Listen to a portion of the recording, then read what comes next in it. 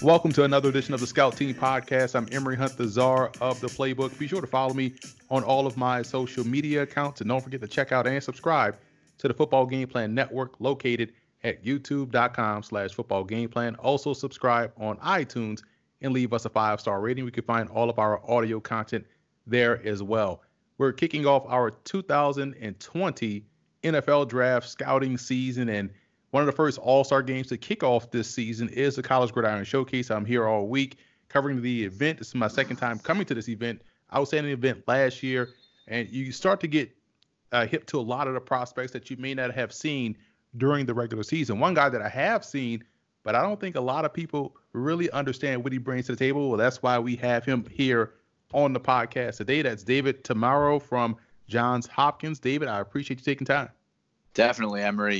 Thanks for having me on. I've definitely listened to the podcast before, so it's really cool to be a guest on it this year. Well, things come full circle, man. It was remarkable how I got in contact with the program and your game. I do color commentary for many different outlets, and I had a game on a Saturday at Morgan State, and one of the scouts told me, "Hey, if you're in Baltimore, you might as well try to check out this quarterback from Johns Hopkins." And I looked at the schedule. I was like, "Oh man, they got a game on Friday. That works out perfect." So I got in contact with the SID. I got to the campus. It was against Gettysburg, and man, you had yourself a fantastic game, and you did a great job putting that game away early. Broke some records, and I was like, "Yo, this dude got talent. He got the juice, I like to call it." But when you look at that game and breaking those records, and you've broken a lot of records in your career, which record would you say meant the most to you to see go down? Definitely. I think that, honestly, the total career touchdowns for Johns Hopkins University was the one that I think was the coolest.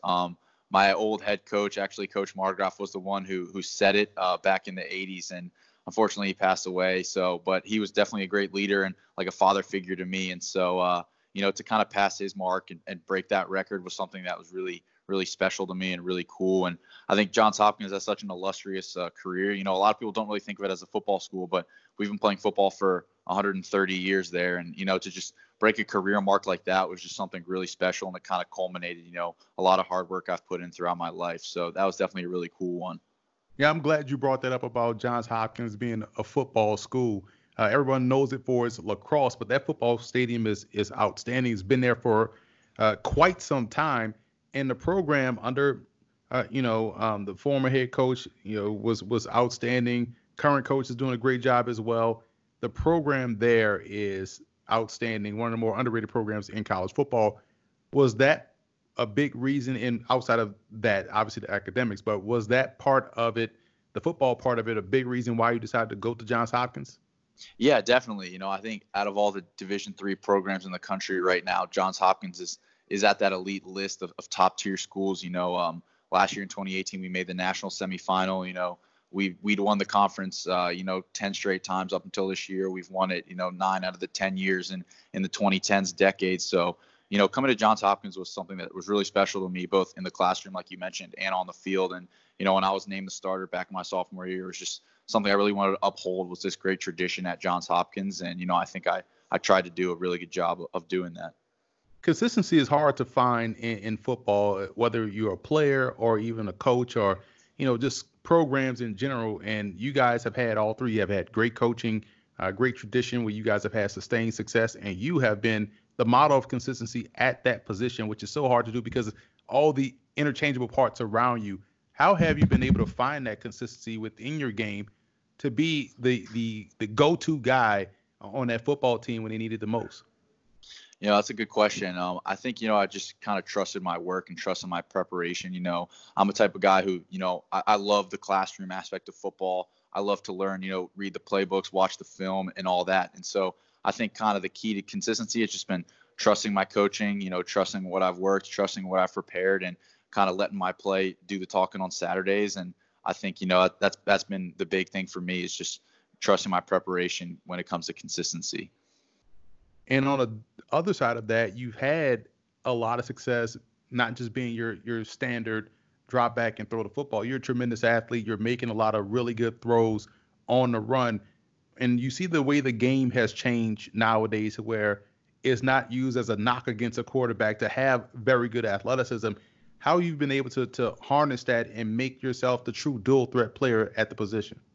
Definitely. I think, it's just kind of been watching the guys who've done it before me, watching the guys like Aaron Rodgers, watching the guys like Carson Wentz, watching the guys like Mahomes. And, it's cool you mentioned dual threat. I think those are the quarterbacks I model my game after. I don't really think I'm like a Lamar Jackson who's going to tuck the ball, 20 times a game and rush for 120 yards. I really like to use my feet to set up my arms. So, when my initial reads aren't there, I like to use my feet, get out of the pocket so I can find guys downfield and go off script a little bit. So I think, that's just kind of been the thing is, watching the guys who before me, watch what the success is there. Deshaun Watson's another guy, and just kind of using my feet to set up my arms. So that's kind of been what's going on there. If I was breaking down a running back position, I played running back in college, I would instantly say, okay, I need the running back to have vision, right? If you're looking at it from your perspective as a quarterback, breaking down a position, what's the non-negotiable trait a QB has to have? Definitely. I think he's got to have poise. I think that's a big thing. It's definitely, in any situation, pressure packed, game on the line, you got to have poise to step in there. No moment too big. I think a quarterback's also gotta have the thought, like, flush whatever happened in the past, whether you threw a 99-yard touchdown or whether you threw a pick, it's just got to be next play. And I think a quarterback really has got to be a leader. That's what comes with the territory is when you step into that starting quarterback role, everyone's looking at you, all the eyes are on you, and you just kind of got to mold into that leader. All your teammates looking at you to make a play, and you just got to have faith and trust them and kind of lead the team in that direction. So, I think those are kind of the three things I look for in a quarterback to when he's successful. It's interesting you bring up poise because I look at that as well. And, I don't care how hard you throw, how far you can throw, how fast you run. I need to know that you're not going to be afraid of the moment. And in football, you could practice virtually every other thing. You can practice on your accuracy, you can practice on your footwork, all that stuff like that. You can't truly practice poise. You either have it or you don't. Where would you say your poise came from? Because that's something that you do have where the team is blitzing you, whether it's a 4-minute situation, red zone situation, you don't get flustered. How have you been able to cultivate that and grow that throughout your time playing a position? Definitely. Thank you. Well, I honestly want to thank my parents for that one. When I was kind of growing up, they threw me in a lot of sports. I was in a lot of different situations. I was a starting pitcher in a state championship baseball game when I was younger. I swam in state championship swim meets. I've taken game-winning shots in basketball, and I think it's just kind of been in pressure-packed situations from when I was young growing up. And so now when I'm in that situation where the game's on the line, you need 80 yards to drive and score the game-winning touchdown, it doesn't really faze me because I've been in these situations before in the past. And so, it's just like another day out there, another drive, another time I get to handle the ball and march my team down the field. So I think it's just kind of I've been in a lot of these situations in the past, and hopefully I'm in a couple more going forward. Yeah, I talked with Rocket Ismail at the College Football Hall of Fame, and he brought up how, guys just have a sense of timing. Because I felt like when I used to watch him growing up, if, you hear on the broadcast, man, they need a big play right here. And all of a sudden it's either a punt to Rocket or they're throwing a Rocket and he comes up with the big play. And he talked about how having that, you prepare all your life for those moments. You dream about the game-winning touchdown, hitting the home run. And when you get that opportunity, it's, hey, man, I played this over in my head 1,000 times already. I have no fear of the situation. I can make sure I can make something happen. Do you find yourself doing that more so now than anything before? Yeah, definitely. I'm the type of guy that, when the team, needs a big play, I want the ball in my hands. When it's 4th and 5 and you got to get that play, I want the ball in my hands, whether I'm passing it or throwing it. That's honestly, that's one of the main reasons I play football is just to be in those pressure packed situations with the ball. And, I definitely thrive in that situation. And I dream about that. Yeah. Like you said, and the more football I play, the more big games I play in, the more I want that ball. So it's definitely a big thing for me. It's very important to me. Glad I'm talking with you on this podcast here because I get this question a lot because I cover a lot of football at all different levels. And people always ask, well, what's the, how can you look at a guy from Division III and say that guy is an NFL guy or that guy at the FBS program maybe shouldn't be a pro player? But when you watch the game and see you doing things that you see on Sunday, it just, to me, it stands out, and it shows that a player, no matter where he's playing, has a level of let's say nuance to his game, which shows he truly loves the game and understands where he wants to be, which means he's pulling from guys that he's watched play. And you mentioned some of the quarterbacks, so I said all that to say this: like, who are some of the guys that you find yourself picking pieces of their game and adding it to yours, so where you're out there standing out on the field, no matter if you're playing Division III against Gettysburg or out here at an all-star event, you're still doing the same things that you've always done? Definitely. I think the biggest one for me is Aaron Rodgers. I've just been watching him since I was young, and the way he commands the huddle, the way he uses his feet to set up his arm, and the way he can make every throw is just something I really want to do, and really I mold my game after. And some of the younger guys now, I think Carson Wentz, Deshaun Watson, and Patrick Mahomes are guys I really love to watch and are really like dynamic guys. Like I said, they can really use their feet to set up their arm. They're athletic in the pocket. They're not necessarily known as blazers running down the field, running 4.4s, but they can get the job done with their feet and their arm. And they're all tremendous leaders. So those are all guys I really love to watch and really mold my game after. You talked about poise and how important that trait is, but when I watch you play, and I wrote this in my notes back in October, and I saw it out there today at the All-Star game, All-Star event that we're at, and I'm like, man, the placement on the passes is tremendous. It doesn't matter if you have a buzzing linebacker underneath with a safety that's coming to lay the wood on a receiver crossing the middle of the field. The ball is placed perfectly to where not only it can be a reception, but the receiver protects himself. How do you gain that element of your game? How you practice that? How these are guys that you just got off the bus and met today, and your placement is still where it needs to be. How does that part of your game develop over time? Definitely. I think it goes back to, when I was little, just throwing the baseball around. I grew up, with a baseball in my hand, throwing it all around. So I think that's kind of where the arm comes around. And I think another thing is just I'm a football junkie. When I'm not out there playing, I love to watch it. I love to watch film. I love to watch NFL. I love to watch college. I love to do it all. So, I think I've just seen so much football and taken so many reps and, watched so many film, taken so many notes that kind of when situations unfold on the field, I almost feel like instantly I know, where this ball is supposed to go, how much touch is it supposed to have, where I'm supposed to hit the receiver. And so I think that's it, just a football junkie, just watching all these games and just seeing so many situations that, it's kind of natural to me out there with the ball in my hands. Now we're here at the College Gridiron Showcase, and it's a great event. A couple days of practice, no game, just a scrimmage at the end, culminating in the week. And when you are at an all-star event, and you brought it up before we jumped on, it makes so much sense.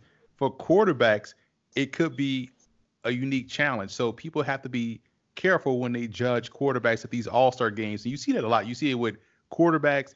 You see it with O-line, D-line one-on-ones. If a guy wins a rep, everyone goes crazy on social media. You see it with receivers that run those 19-second routes, and everyone's, the DB got work. Well, yeah, he would have been sacked already. So when you look at you working with these receivers that you just met today, how unique is it for you to try to find that rhythm and find that balance of, okay, I want to show my skills, but I also want to help this guy highlight his skills. How do you get that in an all-star event?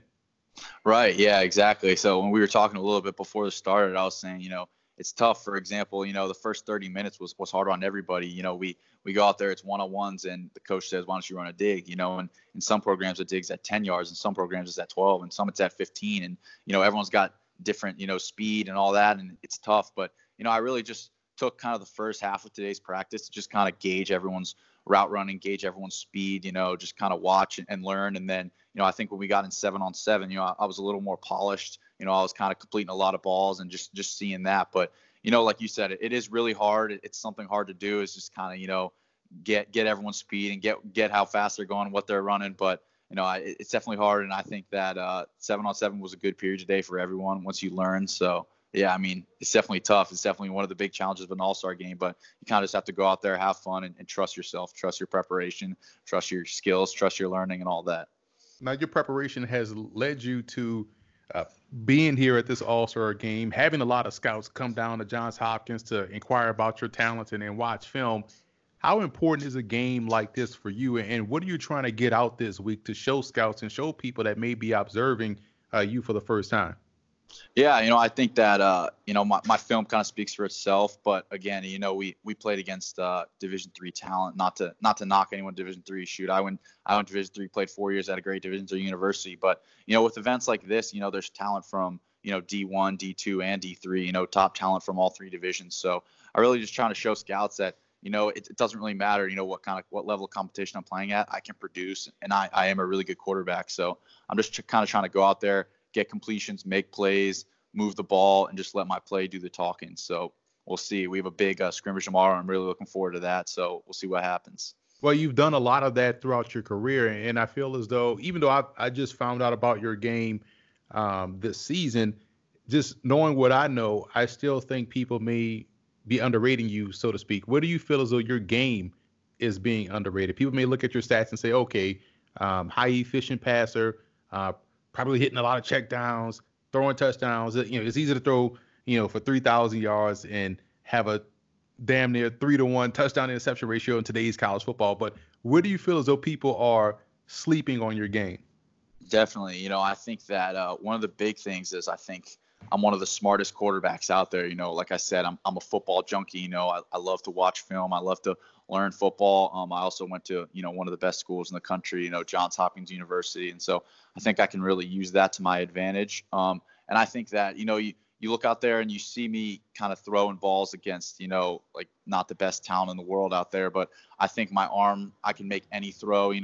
I love to get out there and throw the ball around with anyone, in this draft class. No disrespect to them. They're all great players, but I think you could stick me on the field with anyone in this draft class and, I'll throw with them. I'll compete with them. So I think those are the two big things. People, kind of sleep on Division III players, but there's a lot of good talent out there. And I think I'm one of them. And I'd love to go out there and just prove myself against, any talent in the world, any talent in this draft class and, any division in college and see what happens. I think I have a good shot against all of them.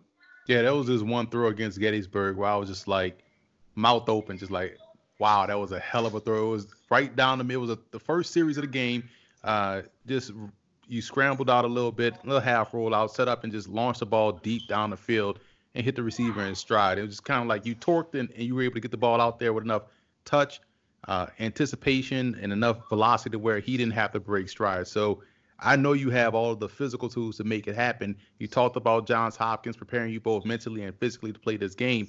If you're directing people to your game, to your abilities, which game would you say, hey, watch this game? This tape tells you all you need to know about what I bring to the table.